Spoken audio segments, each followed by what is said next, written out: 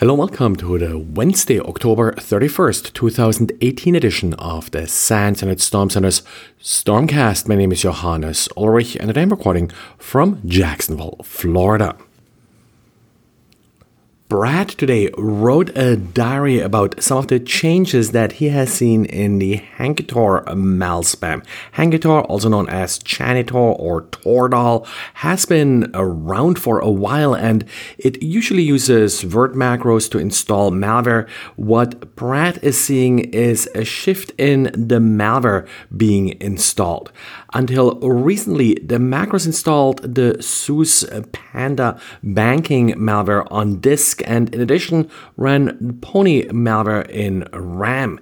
Initially, the document just stopped sending SUSE Panda, so it just stuck with the in RAM component, which was still Pony.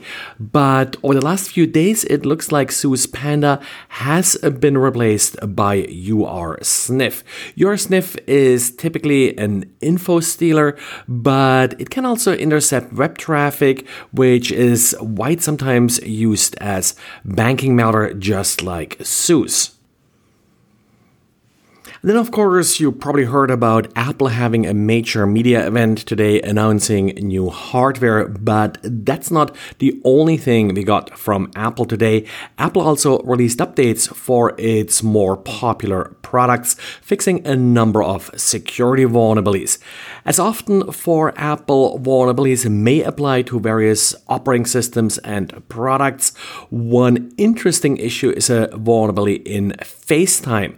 This vulnerability can be used to execute arbitrary code at the recipient's system.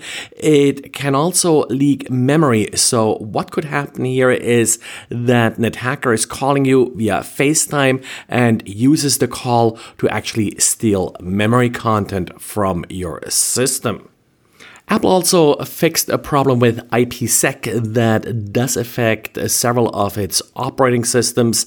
In this case, if you're connected via an IPsec tunnel, some DNS queries may not use the tunnel and essentially give away what sites you visit.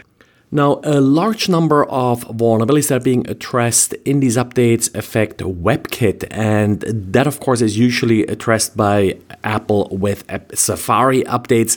There's also a standalone Safari update for older operating systems. This particular set of updates only does include operating system updates for the latest version Mojave. So older operating systems can still update Safari and with this take advantage of all these fixes rolled out for WebKit. Now, Windows users also should pay attention here. This is not just about iOS and Mac OS and these sort of Apple operating systems. Also, there are updates for iTunes and iCloud for Windows. So those products, if you run them on Windows, need to be patched as well. And it looks like security researchers are taking a closer look at how these secure messaging applications are storing messages. The latest example here is Telegram. The desktop version of Telegram apparently stores messages in an unencrypted SQLite database. That is, of course, not adequate because anybody with access to the file system could read these messages. This just comes sort of a week after we had a similar issue with Signal.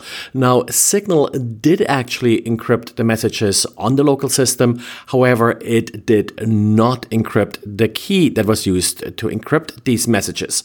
In general, if you have any kind of messaging system like this, if you don't need a password to actually log in and that password then could be used to encrypt messages, then you should assume that the messages or the encryption key are stored in the clear.